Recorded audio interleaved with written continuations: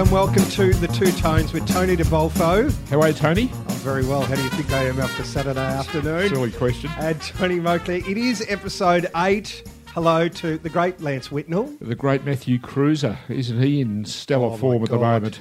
We're going to get to that in a moment, but we are going to pay tribute to that particular person who passed away this week. We say Vale to the great Lou Richards, Tony, and it's, I think, a magnificent forum in which to do this, because we do have fun here in the roles that we served with the Two Tones. And of course, fun with a capital of F was what Lou was all about. Yep. And just in preparing the tributes to Lou Richards today, I wanted to get a Carlton angle, if I could, on it. And of course, we didn't have to venture too far. We looked towards Lygon Street, Tony, to those great set-up promo ventures that Lou was involved in. Yes. When the kiss of death went Carlton's way against his old team, Collingwood. Whenever Carlton played Collingwood, invariably tipped the pies, and invariably they'd lose to Carlton. So we memorably think back to the time that Mario Bortolotto spilled a vat of spaghetti over his head. It was good luck. And Mil Hanna scalping him after a Carlton victory over Collingwood in 1989. Yeah. Lou often said, Tone, particularly when the spaghetti was thrust upon him, that no matter, he said, the one good thing about being born ugly is that as you get older, you don't get any worse. So that never worried Lou. But I wanted to look a bit further back in Lou's career, Tony, as a player, because, we do forget, the mirth and merriment of Lou's media life, that he was a great player for Collingwood through that wartime period. And I happen to have handy a copy of a book Lou co-wrote with Ian McDonald back in 1963, which was called Boots and All. And in it, he actually talks about the time that he first ran out in the black and white stripes. And where was that? Would you believe Princess Park against the Old Foe in the 6th round of the 1941 season? Now, Lou always had a healthy respect for Carlton, and perhaps it relates to that particular game, round 6. And I looked into that game, Tony, and funnily enough, Carlton prevailed, won by 17 points in that game. A full forward for Carlton named Paul Schmidt booted 5. Not a great surname to have that year. During that period of time, it wasn't, indeed. And the feared Carlton captain Bob Chitty was actually reported and subsequently suspended for 2 matches for elbowing Lou's uncle, Albie Panham. Yeah. So it was a baptism of fire for Lou, and he didn't emerge unscathed either, as he relates in his book. And I'd like to just relate to you what Lou said about that particular occasion. Please. I played my first game against Carlton, and when I was resting in the forward pocket, a chap by the name of Charlie McGuinness was minding me. If you reckon present-day back pocket John Bonetti has big thighs, you should have seen Charlie. He made Bonetti look like the thin man at the circus. Not only did he use those thighs and hips to full advantage, he gave me a decent initiation into league football. As soon as the game started, he turned and swung a terrific punch which exploded in my face. Oh, my God. That's how I started, with a cut nose and mouth. It was a lesson I never forgot. So, welcome to league football, Lou. Wow. Welcome to Carlton. Wow. That was definitely the school of hard knocks for the great Lou Richards. A legend of the game in many respects, Tony, on and off the field, and may he rest in peace at 94. That's a life well lived, that's for sure. It certainly is, and he gave a lot. He gave a lot to the game he loved, and to certainly remember him on World of Sport. Well, back when football shows were fantastic, you've got to say. You have anyway, to say that. We shan't dwell on that. What we will dwell on, longer than other people might deem good taste. Yes. Saturday afternoon, Tony DeBolfo. Can I just read out the score? Well, I don't have it here, but I'm sure you have it. All that matters is that we won by 23 points. I know we got the 4 points, 23-point victory. What an occasion, Tony. The classic, party pooper, wasn't it? And I was actually hoping Melbourne Victory might have completed the double for the Dark Navy the weekend. It wasn't to be, but what a great moment in time to rain on the Collingwood parade. And I thought the big fella was on our side before the first bands, Tony, when the heavens opened and all their premierships, the Yes. cups started to rust in the incessant rains that were falling, and the cavalcade of champions that they had on the field, and well, they were well hooded, weren't they? They were, I yeah. turned to a mate of mine and said, if I ran out now with a hoodie, people wouldn't know whether I was Tony de Bolfo or Thorold Merritt.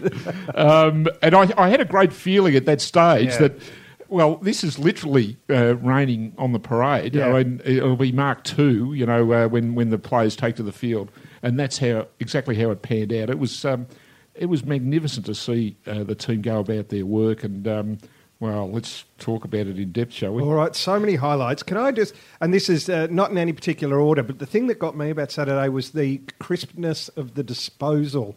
Now, keep in mind, Collingwood don't have a great reputation for that, but Carlton's passing and, like I say, accuracy, delivery was an order that I've never seen before. Well, that's true, but I think that it's all part of the system. The clear thinking, the decision making's right, where the players are positioning themselves, the manner in which they team so well together and play for each other. It's just, I think it's all. It just seems to be that well-oiled machine working overtime, and I think. The way that the Carlton players are really teaming together now, it augurs so well for the medium to long term future, I believe. And I know we're still on the make as a team, but gee whiz, it's great to be part of this journey, isn't it, Tony? Because there's only one way this journey is heading, and that's due north. And well, I tell you, and the thing I don't know, the hubris you allow yourself to indulge in, which I like to think is the natural state of a Carlton fan. But SPS, we have to throw the spotlight on that. 2 Norwich, or I keep saying Norwich, NAB Rising Star nominations in the space of a fortnight for the Carlton Football Club, which says something about the club's recruitment efforts. But if we could throw the light on Samo, unbelievable. The first goal, you would have seen that. Charlie Curnow, bottom of the pack, shoves the ball forward. And just his goal sense and his decision making, his reflexes, he's going to be elite, is he not? He's indeed going to be elite. And when you mentioned Charlie Curnow, let's throw him in for the hat trick this week. I reckon a NAB nomination's not far away. But you're right to put that first goal on the board for Carlton after that 10-12 minute struggle where there wasn't a score registered. Yeah. It might have been Ed at the bottom of the pack. It could have been too. Yeah. And it was just the thing with Petrevski-Seton is that he's in his 7th game, he's 19, he's playing midfield, and he's got all the poise and calm of a fellow that's been around forever. Yeah. His decision-making is magnificent, his skills are sublime.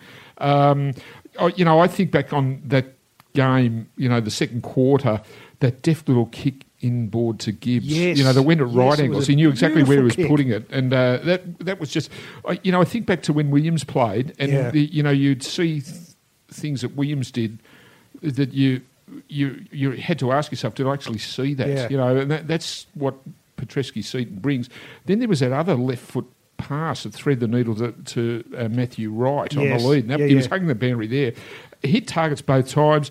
He doesn't panic. He's just a beautiful player to watch. Like a lot of the Indigenous players, he seems to float across the ground. And Carlton has an absolute beauty there. And the number 5, Tony, I have to say, sits pretty comfortably on SPS's back at the minute. Doesn't it? It's not a jumper number awarded lightly. No. And you would like to think that there was, some foretaste of the young man's talent. That's right. And if you may have seen him interviewed afterwards by David King. I mean, he was just so poised and so, relaxed and purposeful. Yeah.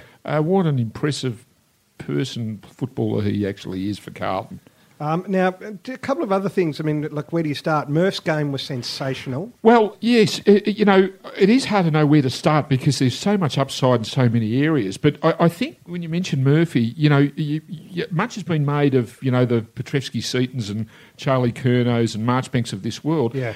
you have to remember also that we're seeing such a magnificent contribution from the old firm. Yes. And you know, you look at Murphy, Simo and Doc. Simo, you know, Cruiser, Bryce Gibbs. Yes. Bryce Gibbs was in Maynard's face, you know, and get his hands dirty. Which Yeah. it's great to see Bryce doing that. We know what he's capable of, just in terms of his football abilities, but to get down and dirty, you know, and aggressive and nasty. Yes. I think that brings another dimension to his game. It's fantastic to see. Murphy, surprisingly, was given enormous latitude by Levi Greenwood, who had done the number on Selwood the week before. Yeah.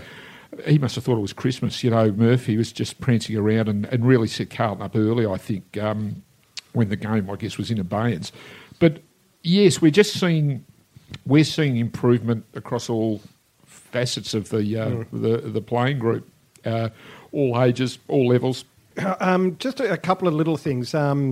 Plowman, I think, is magnificent. He did a couple of things, you know, that he's just the guy you want down back, who's in, I think, one of the best back lines in the league, you've got to say. But a couple of those one-on-one contests where he judged the ball, Yes. the play so magnificently. I think there was that spoil in the run back to the square late. Yes, that's Do you remember it. that one? Yeah. It was magnificent. And then we saw, but I think what else we saw, we see Marchbank, you know, back himself. He's so good in the His air. intercept marks. And Silvani's got an absolute beauty there, you know, rebounding key position player. It's just he reminds me so much of Rance, you know, the way that he plays. But I think also we have to note again the experience. Matthew Lloyd, if memory serves, alluded to this yesterday in a rare moment of He may have changed respect. his tune on Carlton. Actually talked about the importance of, at either end of both Casbolt and Rowe as the season heads. Casbolt to take a little bit of the heat off Curnow and all those young kids that are trying to, you know, forge their careers forward. Rowe to take the heat off the likes of Marchbank, you know, maybe Plowman. Just having the big bodies there. Conversely, if you look at Collingwood, poor old Darcy Moore was, you know, thrown to the wolves, and there's not that big body near him to perhaps take a little bit of the acid. So I think what we're seeing is a really well-balanced team. Some criticism was levelled at Carlton after the Port game that they went in with too much youth. Yeah. You know, there were 7 teenagers in that game. It may have been so. But I think since then what we've seen is a little bit more of a balance in terms of the playing mix. And the team collectively seems to be responding the right way for it. Well, there's not only that, but there's new old heads, if you like Alex Silvani. Yes. And that tackle, which then produced a goal, Wiedering's goal, was just inspirational stuff. Magnificent. Those 1%ers are the ones that really lift the team, aren't they? And I neglected to mention Alex Silvani. You're quite right. With him and Rowe's presence, I think give the back half that real stabilising influence, you know, and you've got to hand it to Sam Rowe. I mean, he had that one, you know, setback with Lynch when we played Gold Coast. Yet he kept Darcy Moore to 1. Yeah. I mean, he's kept Joe Danaher in check. He kept Buddy. Buddy to... that was Alex Silvani kept Buddy to 1. But I think by and large Sam's done the job this year, and we've got you just back the back six in every time the ball goes down there. To watch. There's every chance they're going to take it away. You know, it is great to watch. We have to mention Daisy's goal, first set shot which he didn't get, and Collingwood fans were there to offer advice to Daisy on his kicking style, but that second goal, that goal he kicked, selling the dummy to the opponent, and then a check side goal. I've never seen him happier in a Carlton jumper, I've got to say. That was the cherry on top of the icing on top of the sagging Collingwood souffle, wasn't it? But it was great to see it live, Tone, and to get caught up in that moment and share that moment with Dale Thomas. But it was even better to get home and watch it on the replay and see 7 pan to camera 2 to pick up the Collingwood president's response. Yes. And the kids. Yes. The clan were all there. And I think that was that made it all the more There worthwhile. would have been a few sour faces and absolutely dour comments, I'm sure. Absolutely. Now, is there any other notable mentions? Well, there are many, of course, that we could make. Paddy Cripps, of course, another magnificent game. Yes, another great game, and like he's a player that's obviously had an injury interrupted pre-season, and in many respects it's just trying to fight his way through and get back to the sort of form that we know at his best he's absolutely capable of. He's been extremely brave, I think, throughout this early part of the season, given the setbacks that he's had. What a great player he is, and again, we have to remind ourselves that he's only 50 games into his career. Yes, I know. So how high the moon, Tony? It's magnificent just to see the way he approaches it. A seasoned player, that really has it all before him, like so many of the Carlton players actually do now. And look, it's a work in progress. We're continuing to build this team. We still haven't seen Harry Mackay. There's a player that we all want to see. But, Brendan Bolt, to his credit, is playing players on form. Daisy got the call up on the strength of a 30-game possession in the VFL, and the twos had a good win again. So there's pressure from beneath for spots, and it's just a healthy environment at the moment, and it's no surprise that the team really seems to be flourishing. But we know that it'll be a hell of a test this week against the Saints. Indeed. Before we get to previewing that, Tone, yes. you face a task that no man should have to endure, and that is to come up with your 3-2-1 votes for the Two Tones Player of the Year. I tell you, Tony, it's becoming more and more of a struggle. I rack my brain. You need the wisdom of Job. I do indeed, and not even that would suffice, Tony, in this instance, because there's an absolute plethora of stars in Dark Navy at the moment. However, I do my best. You mentioned Mark Murphy, Tone. Yeah. I gave the captain one because I thought he led from the front, when we needed him. Yep. Certainly took advantage of the latitude that was afforded him by the Magpies. Two votes I gave to Samo Petrevski-Seton. What a sublime showing that was for a kid that's just starting out on his own personal journey, and how lucky we are to have him. And 3 votes to the tractor, Matthew Cruiser.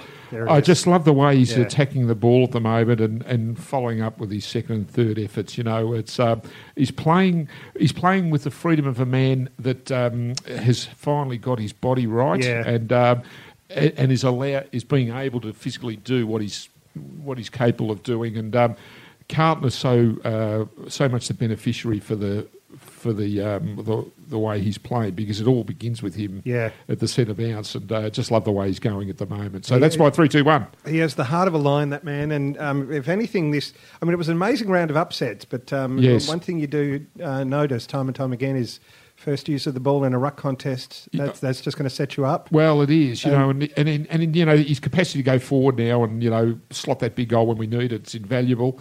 I just love the way he's going about it at the moment, and he's really probably in the prime of his career, I'd have to say. He's never played better for the club, and may it long continue. Quite fitting for episode number 8 for him to walk away with the 3 votes. Absolutely. Now, Tone, we should point out open training 10:45 a.m. Friday. Is that the 5th of May? I think we're already past the 5th. Oh, we are indeed. We are indeed. So that would be the 12th of May. Yes. Yes. So 10:45, the 12th of May. Come along, support the boys, and see who's looking sharp and who's not. Well, that's right. And as I said earlier, there's a contest for possession for placements in the team now. So it's to break into this team, you're really going to have to be on your game. So it'll be interesting to see what happens at selection this week. I note with interest that David Cunningham had a fairly solid performance in the twos, and he finished off the year strongly last year as an on-baller. So I reckon, form accounts for anything. Is a fair chance to get a call up. And the players to a man will need to be on their game, because St Kilda, they demolished GWS at the weekend, and they seem to be pretty even across the board in terms of their personnel. So the Blue Boys face a true test this week, I think. St Also Kilda on a ground on which we have not won this year. No, and we were certainly humbled by St Kilda on that very venue, last year. That was a shocking game. So we need to atone, find or a at way least and just, atone. Yeah, just be honest. We do competitive. indeed. We do indeed. It will be a great test, I think, of where we are. Nonetheless, the last 2 weeks have just been the thrill ride that we all signed up for. And we haven't really acknowledged Brendan Bolton here. That's a great point. But to think that we were slaughtered at Adelaide 9 Oval, points, yeah. That was 3 weeks ago, and for the team to turn it around after that humiliation, I think says a lot about the players, but it says so much for Brendan Bolton's capacity to get the boys up and about, and I do believe we're in good hands. It's just great to see a well-drilled team going about their work the way they are under Brendan Bolton's watch, and to him and all the coaches, I dips my lid. It's great to see. Well said, especially Sav Rocker, who's doing great work for Great Levi, which work. you asked Levi about in the post-match interview. I did. He didn't... Let's say I wanted him to kind of maybe hint at, I don't know, maybe I wanted a more expansive answer, but I think you asked the question that needed to be asked. Well, I asked him, what was Sav aside, was there a reason for the turnaround? He said, "Oh no, he just sort of application, keeping at it," and I think repetition's been a big thing. Yeah. With Levi, I'm sure that he's committed hours. Yeah. To the task of getting it right, but the fact that he's kicking truly means that he's suddenly a potent force up forward, because he can certainly clunk them. Yeah. And I think what's also happening is the delivery to Levi has been a lot better. Because if he gets a crack at it and he's running at it, no one's going to stop him taking those high marks. And on a day where weather didn't really suit, he still contributed significantly to the result. And again, it's one of the success stories of 2017, of which there are many at Carlton, Tony. Well, and we certainly hope next week's game is one of those. Plenty for St Kilda to consider. Plenty of matchups that they have to sweat on. I like to think that is St Kilda v Carlton, Saturday, 13th of May. Etihad, 2:10 p.m. It will be, as we say, a great indicator of how the Blues are travelling. But you wouldn't swap the last 2 weeks for quids, would you? You wouldn't indeed. It's been great. You wouldn't indeed, Tony. And could I just say before we sign off too that in respect of Lou, there is a story acknowledging Lou's and the Carlton connection on the website. Yes. But I've also revisited this week 40 years since ABBA rolled into town. And Keith McKenzie, God bless him, got 2 Guernseys down at Tullamarine Airport for the girls to wear. They also wore one in the ABBA movie. Yes. And in the film called Chiquita. There you go. We go out to Chiquita today, Tony, just to celebrate. But, I think... but there'll be a story on the website in the next day or so about that moment in time. She was my first crush, the blonde one. Anna, was she? I had you down for a freedom ad myself, but there you go. Well, look, we'll agree to disagree on that. This has been the Two Tones, episode 8. Thank you for joining us, Tony DeBolfo. Thanks, Tone. Great to be here. Tony Mayfair signing off. Catch you next week. Go Blues.